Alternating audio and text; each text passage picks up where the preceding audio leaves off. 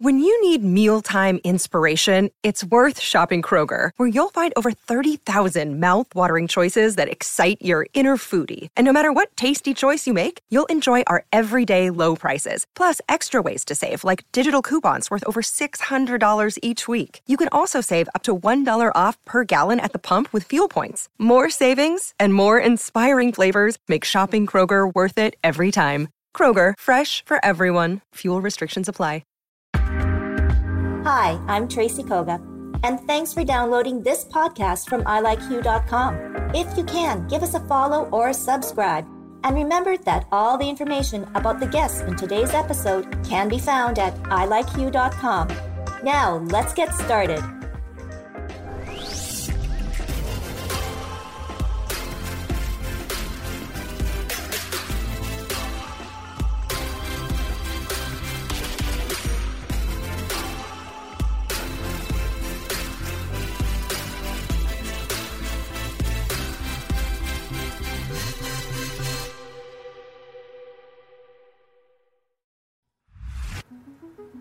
Hello everyone, welcome to Hugh at Home. I'm Tracy Koga. Well, we have been inundated with COVID-19 updates, the age limits dropping for vaccines, and it seems that we have become oblivious as to what is happening elsewhere in the world. Israel and Palestine are at the brink of war, and there's still great political unrest in South Asia. It seems that we have lost our respect for human rights, especially women and children who become the collateral damage of war. So how do we solve this? It isn't so simple, but here in Winnipeg we have a national treasure, the Canadian Museum for Human Rights. And in August 2020, Isha became the CEO, the first woman and person of color to hold this position. She sits down in a very candid conversation to talk about the importance of human rights, not only for the community, but also looking internally to the museum to make sure the Canadian Museum for Human Rights respects and truly believes in the rights for all.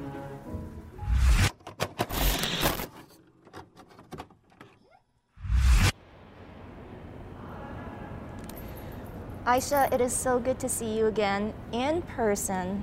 This has been, I think, probably a year you'll never forget, but here we are sitting in the beautiful Canadian Museum for Human Rights. And I guess my first question is, let's talk about the journey that you have been on since August of 2020. Well, it's been a journey. It will continue to be a journey, but I have to say it's been pretty amazing.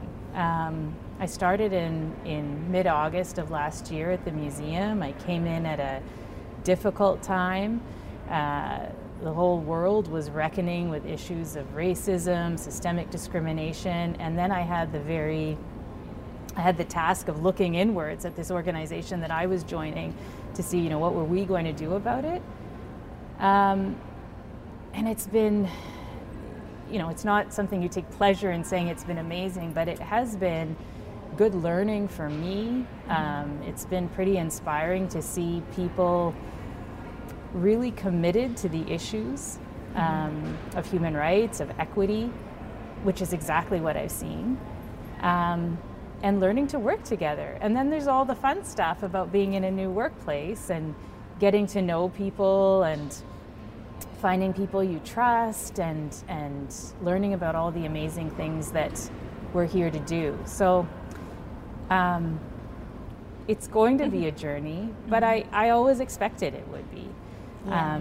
I don't think creating a world where we treat each other the way we want to be treated isn't something that happens overnight. And that's what this museum is dedicated to, and looking inwards and thinking about how we're going to model that within our workplace for others is it's tough work, but it's good. Yeah, so I know it is. And there are other organizations that are doing the same thing, and it seems to be more so in the museums and the art galleries where they're really, again, looking at themselves within. And because this is the Museum for Human Rights, what have you learned, besides, working with your staff and everything like that, but what have you learned personally being here, and what is truly important to you now? So I've learned many things, but I think one of the most important lessons I've had is that I used to do human rights seminars and presentations and talk to workplaces that were having these kinds of issues. And now I have to kind of turn it on myself and do all the things that I would talk about doing, which is check your own bias, step back and take a trauma-informed approach. Sometimes people have their stories. They come to the table with all of their own experiences, which then influence how they work. So it's been good learning for me. I feel a real spotlight on the museum, but in some ways on me, and I think I'm giving myself a bit of permission that I knew this, but I remind myself one person isn't going to change a workplace. One person isn't going to end racism. Are we going to end racism? I don't know, but we're going to work pretty hard towards it, right? Mm-hmm. And now you've got some new galleries open, and there are people coming in, and we did talk about this place is so cavernous. I mean, you could have 250 or 500 and it would still not be full. The galleries that you've brought in are so interesting and so timely. What was it in your mind to bring artivism and the witness blanket at this particular time to the museum? I think if you look around, we're at this point in time, and maybe the pandemic creates a pause for us. Mm-hmm. Maybe it amplifies inequities. Well, I know that it amplifies inequities that are already there. But I think society as a whole is really thinking about who are we? Mm-hmm. Where did we come from? How did we get here? And why do we still have these systemic issues that we do in terms of discrimination and racism and oppression? So those two exhibits, they're pretty beautiful because they're really pure. They're about the power of art. They're about how art can move people. But what underlies them are stories of genocide and of people whose rights have been infringed and struggle and harm. But there's this positive thread throughout, which is that you can do something about it, right? So the stories in artivism, they show how people, they stood up in these very difficult situations of mass atrocities, and they stood up. They found it within themselves. You look at the witness blanket, which tells the stories of Indian residential schools, and the pieces, 800 pieces from across that gathered from across the country from the sites of those schools and churches and government institutions. And what's the thread? I mean, the thread is resilience. It's the power to move your own soul, but also someone else's. And I think at the end of the day, that's what underlies human rights, right? It's that those things about us that are the core of who we are as humans. And it's been pretty exciting to bring them in now. And I know it's not ideal times. People will come when it's safe to do so. And those that come, I know, feel safe. It's big and safe. Lots of things have been done to ensure that the exhibits themselves are were developed with safety in mind for the visitor. But it's pretty incredible to see how people react. Well, I think that is the main part, is that the museum creates emotions. And just thinking that here we are in Winnipeg, you're born and raised in Winnipeg, we have this national institution here. How can we get more people to understand? Because you had mentioned too, it's the stories that people tell, and we all have a story. And yet, there's so much darkness out there. What would you say to your neighbors? Yeah, I mean, it's, when I think about this place, and I think what attracted me to want to come and work at the museum, it's I saw this really immense potential to move people. And I don't mean just make them sad. I mean, make them do something. And I think we all want that. You need to be touched in order to be inspired. And so I never thought I'd work at a museum, but I do, and what I can see is it's the power of human rights education. It's how do we educate, how do we ensure that we don't do the things that we've done in the past. We do it by inspiring people to feel differently about other humans. So that's what I see as probably the most powerful part of what we do here. And you do have a daughter, and in this day and age now, I mean, the power for women to move forward, to dream, to be anything they want to be, and yet here we see so many oppressed all over the world. How would you explain it to your daughter, and what would be your wish for your daughter to move forward as you know you pass on your torch of wisdom for human rights? So, and I actually have 3 daughters. Oh, okay. Yeah. I only saw one. Yeah. So I say that because they're all different and they receive the information in different ways. But I would, what I've always said is I want them to be confident. I want them to go out into the world and feel that they can do anything that they want to do. What I realize as I get older and through the work that I do is that confidence comes from that sense of worth that you have about yourself. That's the core of human rights, right? Is treating others with worth and dignity. And so when I talk to them about it's tough out there, you're young women, you're of color, you're women, you need to be able to love who you want to love, express yourself the way you wish, practice as you want. And I can say all those things to them, and they get it. They want those things. I also want them prepared for what the world has in store for them, and there's lots of good, but there will be challenges. And the only way I think they'll get through them is that if we start to think differently. But ultimately, they're the ones who give you hope, right? You hear them talk with their friends, you hear them analyze issues in a different way, and that's what makes me think, okay, we're okay, we're getting somewhere. Oh, and that's so important.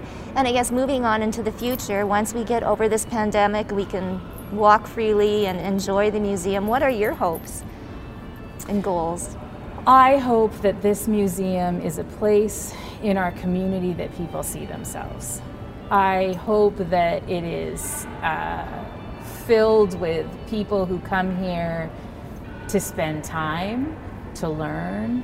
I hope it's a community space, because I think that when we bring people together, and not just because they came to see a specific exhibit, but because it's the kind of place that inspires them to think about rights, about other people, about how we want to live together, I think we'll have sort of done our job. And so I think we're well on our way. I know we have work to do, but that's where I hope we get.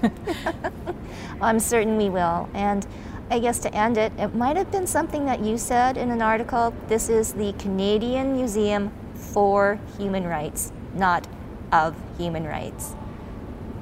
Exactly. That is a very purposeful choice in the name. And it is a place where people come to learn, but to take a stand, right? As you learn also how to take a stand for what you believe in. And there's a place for everyone here. There's a place for you to come. I know everyone's at a different place in that journey, and some people aren't even ready to think about what is that journey. But I know that when people come in their own way, they'll begin to move along the way, and that's all. I think that's all we want. Well, thank you so much, Isha. We'll be all following you as we join the movement to make not only Winnipeg, but the whole world a better place. And we'll start right here with the Canadian Museum for Human Rights. Thank you so much. Thank you.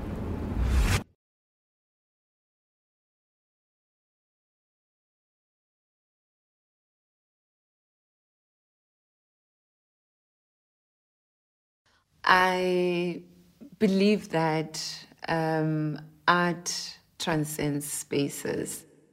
It transcends borders, it transcends languages, and as a result, it assists us to be able to connect with each other. I think that one of the great powers of art is its ability to access something beyond our mind, reach into our heart, and make us feel something. And when we want to see change in the world, when we're able to make something personal, I think that's maybe the first step towards activating people to different behaviors, to actually being part of change.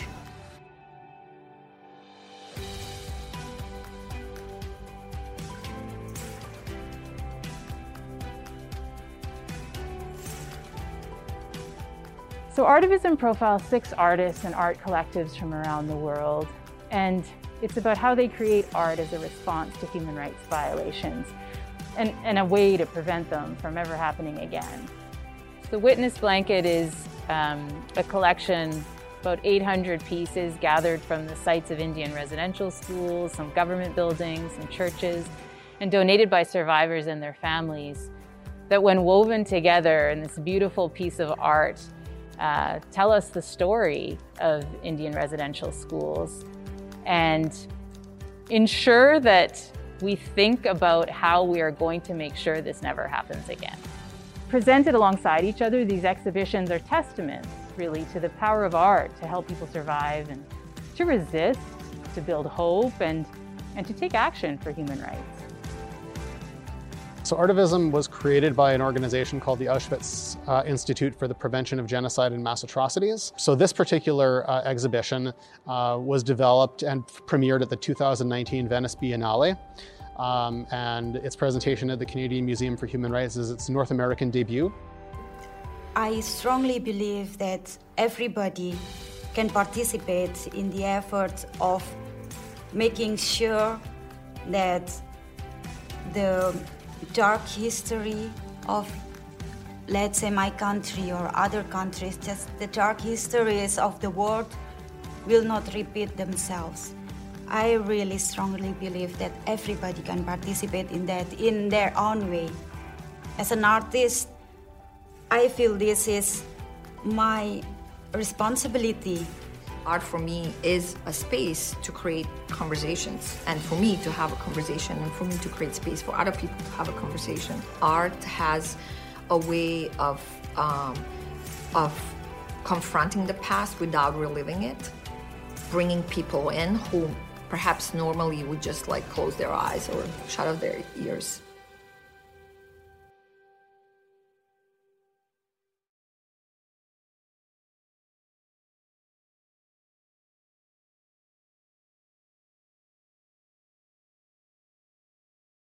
Art knows no language. Art doesn't speak to you through words, but through experience. And when you look at a piece of art, you can feel what that artist was feeling. You can see through their eyes instead of just reading words, but you experience it. It's really hard to walk away and not feel something. And I think if you feel something, then you can act on it. What's great about the museum is its ability to educate and transform the way Canadians and young Canadians think about the importance of human rights historically, but also, the role of evolving our perception of human rights moving forward.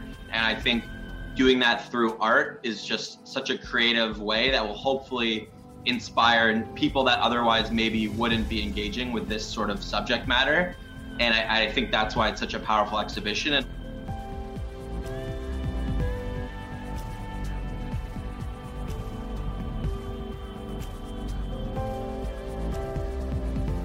So the Truth and Reconciliation Commission went across Canada to listen to the survivor stories. So we were called survivors of residential schools.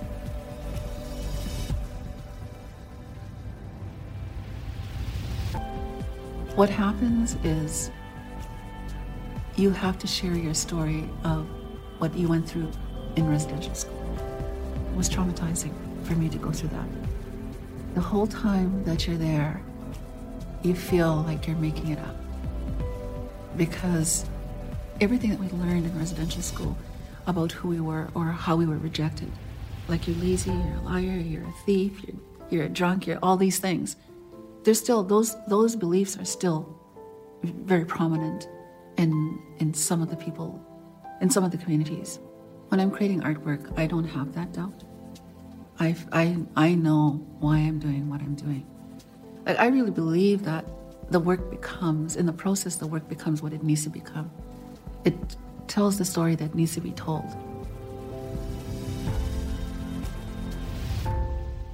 For me, the witness blanket has always been about telling truth, about recording truth. So first and foremost, what I hope people get when they come to see it is a sense of that truth, the collective truth that is held by all of those pieces and all of the stories.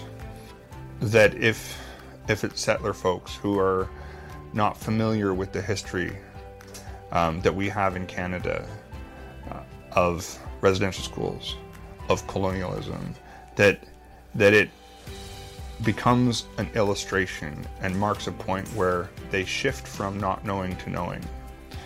And when it comes to Indigenous people who have invariably been affected by these things, I hope that they see that care, that love,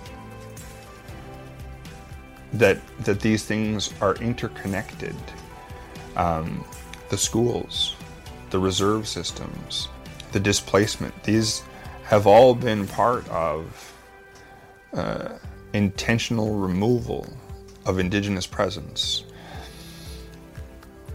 Lastly, I hope for survivors, residential school survivors and intergenerational survivors who might see the blanket, that they feel heard. I know that's a lot to ask from a work of art, but I've seen through the ways that different people have brought projects to me through things like the agreement that we've made with the Museum for Human Rights, that it can happen.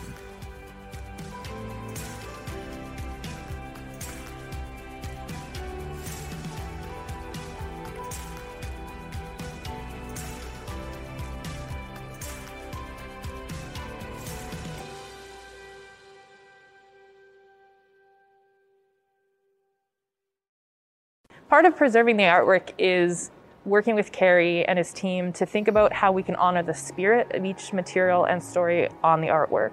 The stewardship agreement guides us, and really it's quite incredible how much interaction and collaboration there is between teams of people to make decisions about how to best honor each voice and community represented within the artwork. And I hope that as you look at the examples we provided and as you look panel to panel and piece to piece, you really have the opportunity to get up close, think about the details of materials and what that story is they're trying to convey. This is evidence, this is a conversation piece, this is a piece for learning.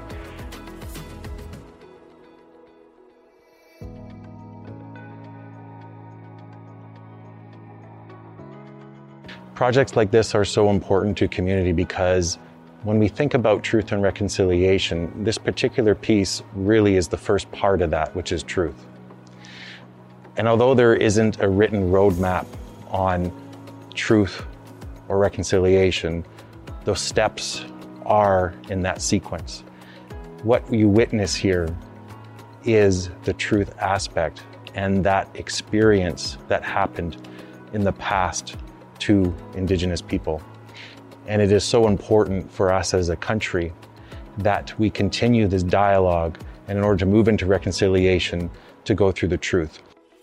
When I think about the relationship that we have with the witness blanket as a museum, I really think about it as a relationship. So we don't own those pieces. We have a shared agreement and we have a shared responsibility to care for those stories. That's a different way of looking at history. It's a different way of thinking about how we're going to work towards decolonization and reconciliation. because it's in partnership. And I think that's what the relationship was always intended to be. It's just taken us a while to figure out that that's how we're actually going to get to the place we talk about going to. Art is a beautiful medium to tell human rights stories, because art has this unique ability to evoke emotion in us as humans. And when that emotion is sparked in us, it makes us think, it makes our brain then start to work and think about what are we going to do to digest that emotion? What are we going to do with this feeling that we're left in? And I think that's what sparks inspiration.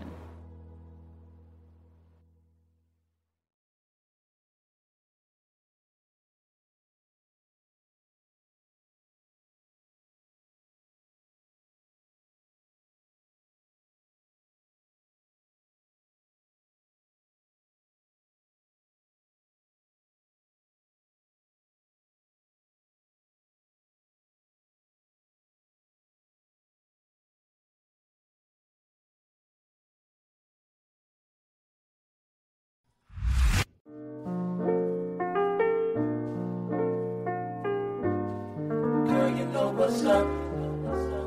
Ooh, say what, say what, say what? Girl, you know what's up? Ooh, say what, say what, say what? So tell me what's up? I'm feeling you. I'm feeling you. Girl, you know what's up?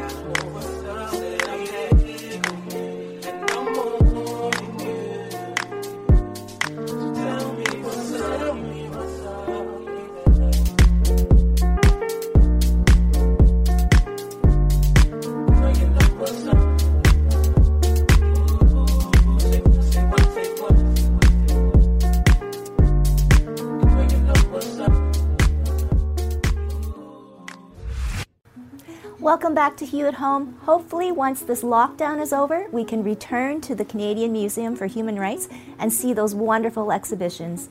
Moving on, coming up next is Linda Drosdowech, our life and business coach.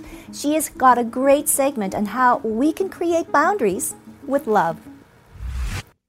Hey everyone, how are you? I wanted to talk today about creating boundaries, especially with love.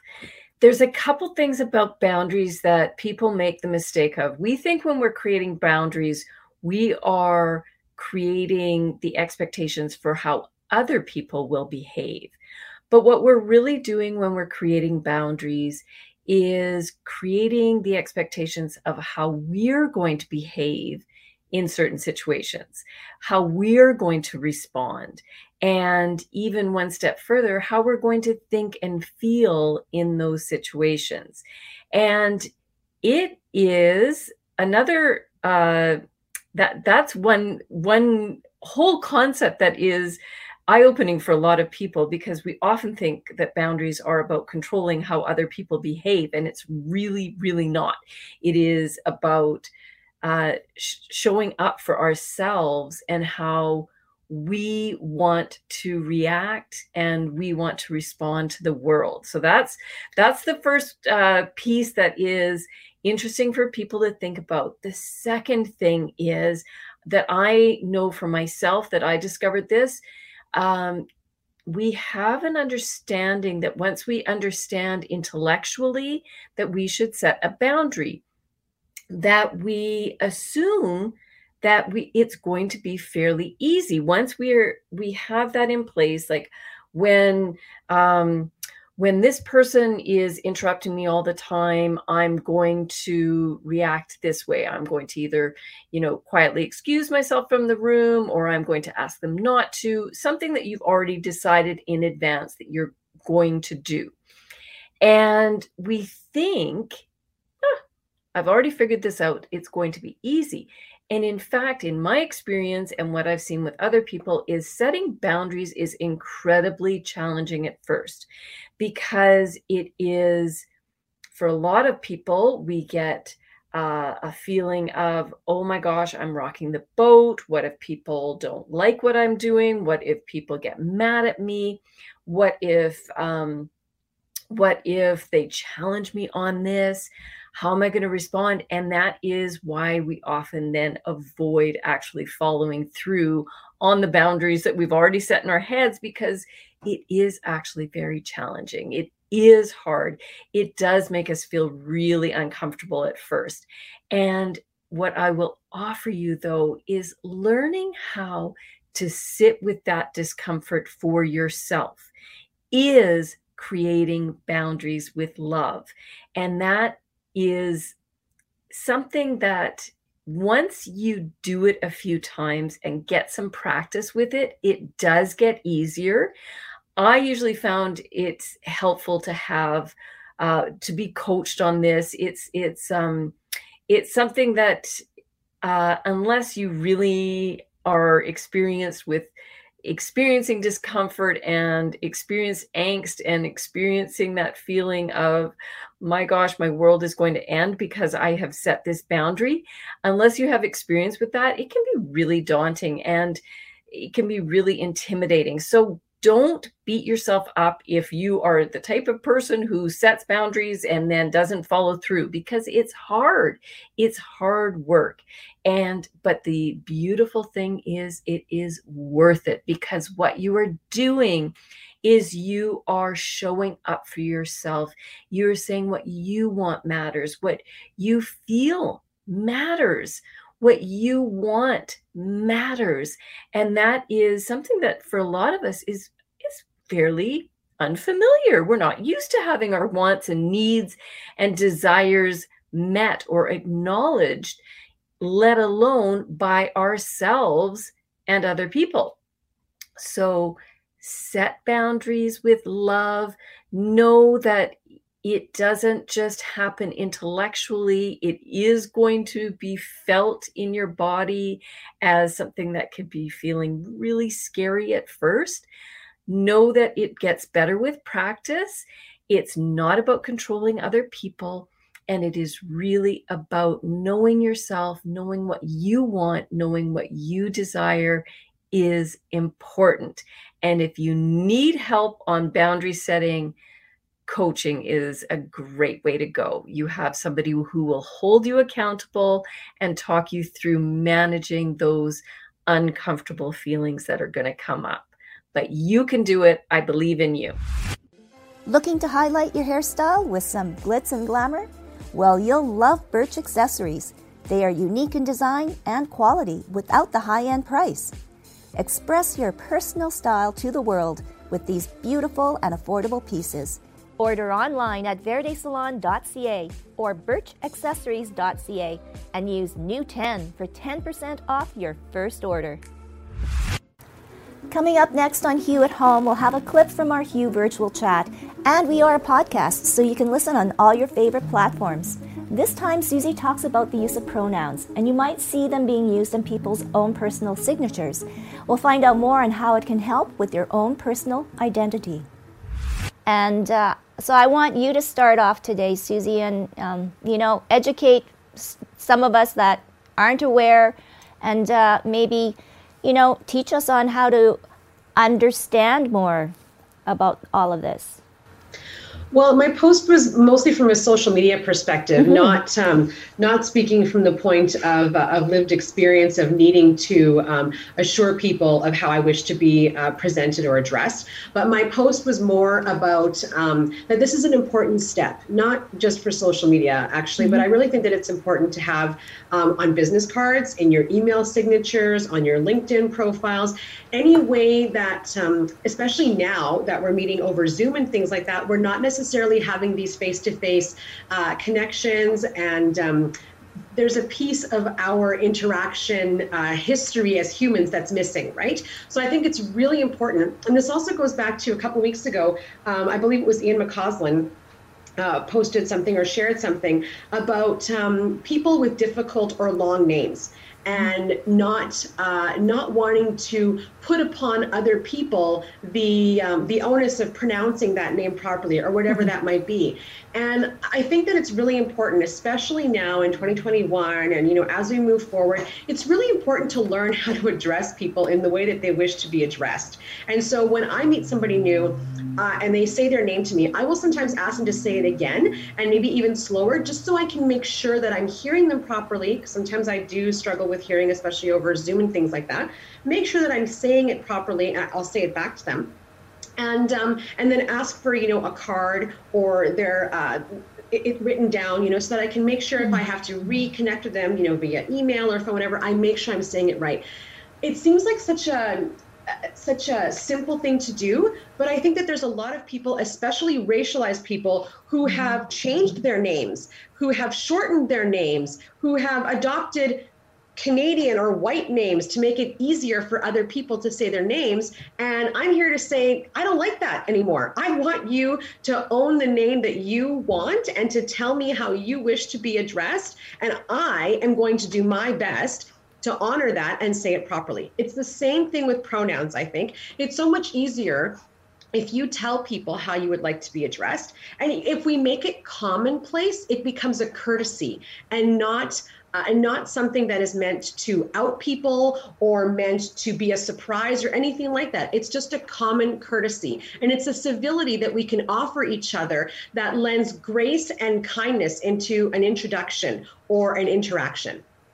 Wow. I mean, and you're so right. I mean, Linda, do you want to, who's got a finger? Sorry. No, okay, go ahead, Robin. Go ahead. Yeah. I had a quick question for Susie. Was it you who had written in your post as well about the privilege of? Yes. Okay, because I just noticed that. When you started talking, and Tracy, when you asked that question, so I quickly changed my pronoun, added my pronouns in there, she, her, right? And as you were talking, I realized in that moment how much of a privilege that was. I didn't have to think about it. I didn't have to wonder what the repercussions were. Absolutely. So to me, that was a moment right there. Yeah. Yeah, absolutely. Totally. And I don't need to hold any more space in this conversation, but I can certainly pass it to Cynthia and Robin, who have lived experience and can speak to what this is like, for sure. Okay, Robin. I just want to say pronouns are not important to everyone. And so although it's this piece about, I heard that maybe we should, I would put, I don't give, right? So that's what I would put after my name, because... Can you add that to your Zoom profile? That'd be fabulous. Because for me, I actually don't care. And I know it's super important to some people, and I have friends that call me she, I have friends that call me he, I have friends that call me they, and I think one of the things is we have to be really cautious about do we blanket this and say everyone should do this, and I get the premise behind, hey, putting it out there.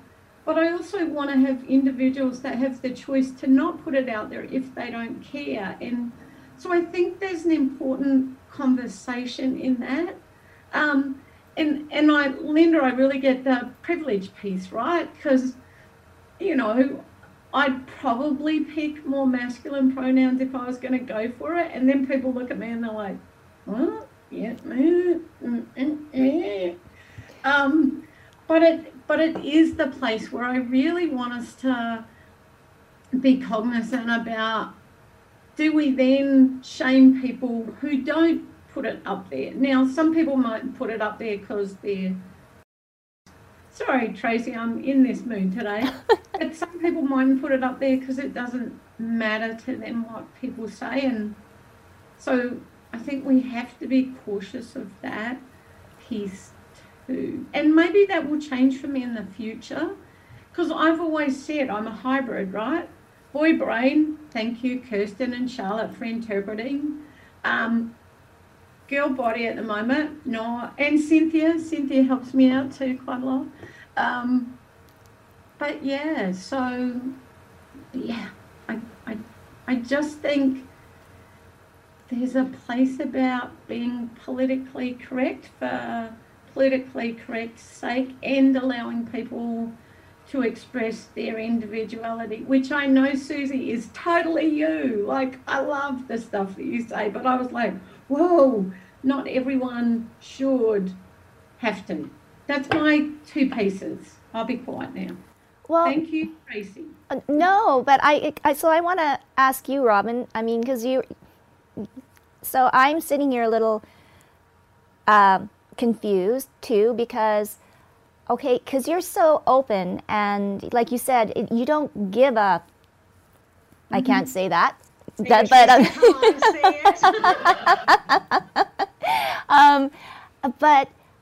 there are others that it really matters. And if I make the mistake of thinking, oh, well, I don't, so I guess that's where I wanted to talk about this and what is, I guess, and I hate the politically correct or the proper way, and I guess now with the pronouns, now that should be a clearer, direction for you when you're addressing somebody.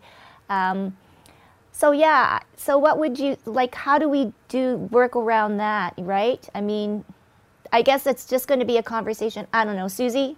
Well, I think Robin makes a perfect point, right? Is that so for example, I put it in my bio, I don't just do it for me, but I do it for people who maybe don't feel safe yet. So that's my mode. That's my way of showing I'm a safe person to express whoever you want to be to me. Again, that's my position. Not everybody's going to take that position. And I think too, it also goes back to when I'm asking you or I'm telling you my name is Susie and my pronouns are she and her, that's also an invitation for me to say, how would you like me to address you? And that's your opportunity to say, like Robin said, I don't care, or to say, mine are such and such. Right, yeah. No, and I guess that's, those conversations that we're going to have to start to have. And I'm going to go now to Cynthia because that's all about, acceptance without understanding, right? Yeah, it is. It's intriguing because I agree fundamentally with everyone. But, there's a couple of key things. First is it has to begin with acceptance. It begins with acceptance without understanding. And Robin's right. Some people will choose to put in their pronouns, some won't. And sometimes the reason is that people don't want to use them is not that they don't care. It's that if they use them, they stand out. They're further isolated, right? And that's where allyship comes in, because in an organization, especially in an organization that comes from the place that says, okay, we'll do this. And if you don't need to do it, that's great. But, that person needs to affirm their identity through their pronouns, then they go ahead. But if they're the only one that does it, they have just further marginalized themselves. And so allies that have the privilege to not have to do it, by putting it in, as Susie was saying, you reaffirm your allyship in being able to support people. So that's really, a key element of privilege is understanding you have privilege and using it.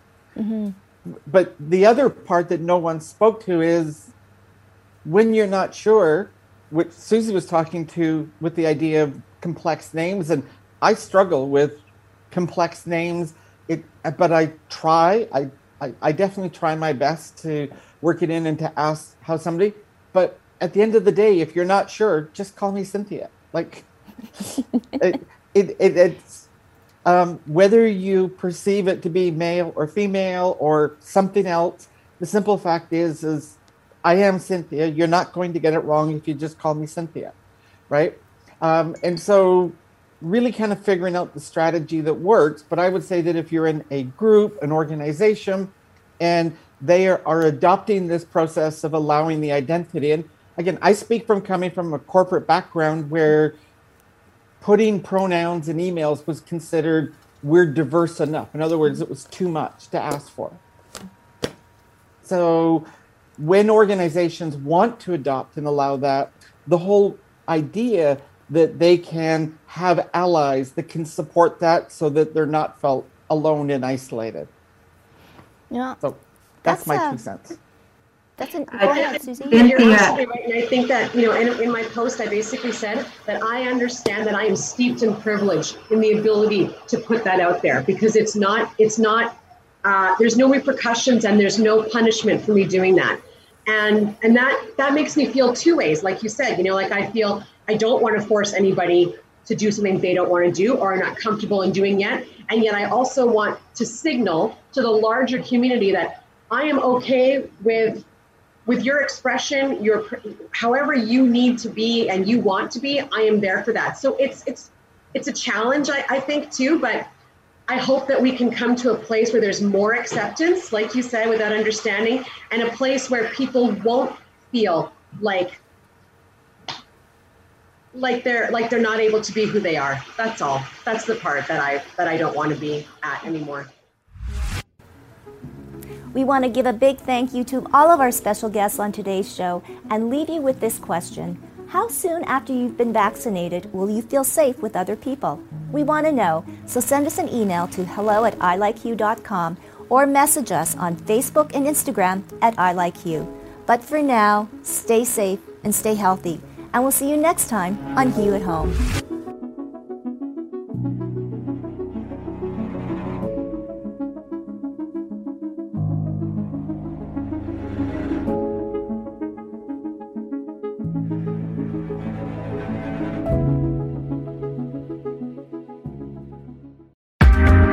Thanks for listening. This has been a production of ilikeyou.com.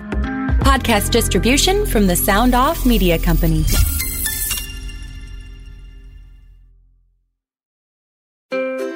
What happens when we play outside? We become healthier, both mentally and physically. We become more creative and more focused. We connect with nature, each other, and ourselves. Let's Take This Outside, a new podcast hosted by me, Marianne Iveson, an aspiring outdoor athlete and nature lover. I speak to athletes, outdoor professionals, and scientists about their connection to nature, how it affects their performance, and everyday life. Let's Take This Outside, available on Apple Podcasts, Spotify, and Google Podcasts, and at letsttakethisoutside.ca. Do, did, will, the Story of People podcast is now available on the Crier Media Network. The first 5 episodes are here and feature some incredible guests that fit into one or all 3 of those categories. Ready? Tara Sloan from the San Jose Sharks Undercurrent podcast at NBC Sports. Marianne Iveson from Iveson Voice and the Let's Take This Outside podcast to talk about the world of outdoors as well as voiceover land. Ariana Hunsicker, future Canadian Paralympic swimmer, already winning tons of awards for this country. Scott McGregor from the Hot Wallet podcast to dumb down the world of crypto, Bitcoin, and NFTs so you don't have to. And Jackie Holowati from Climate Pledge Arena in Seattle, Washington, the first net zero carbon certified arena on the planet. Wherever you get your pods, wherever you watch your pods, and on the Crier Media Network. Another Sound Off Media Company podcast.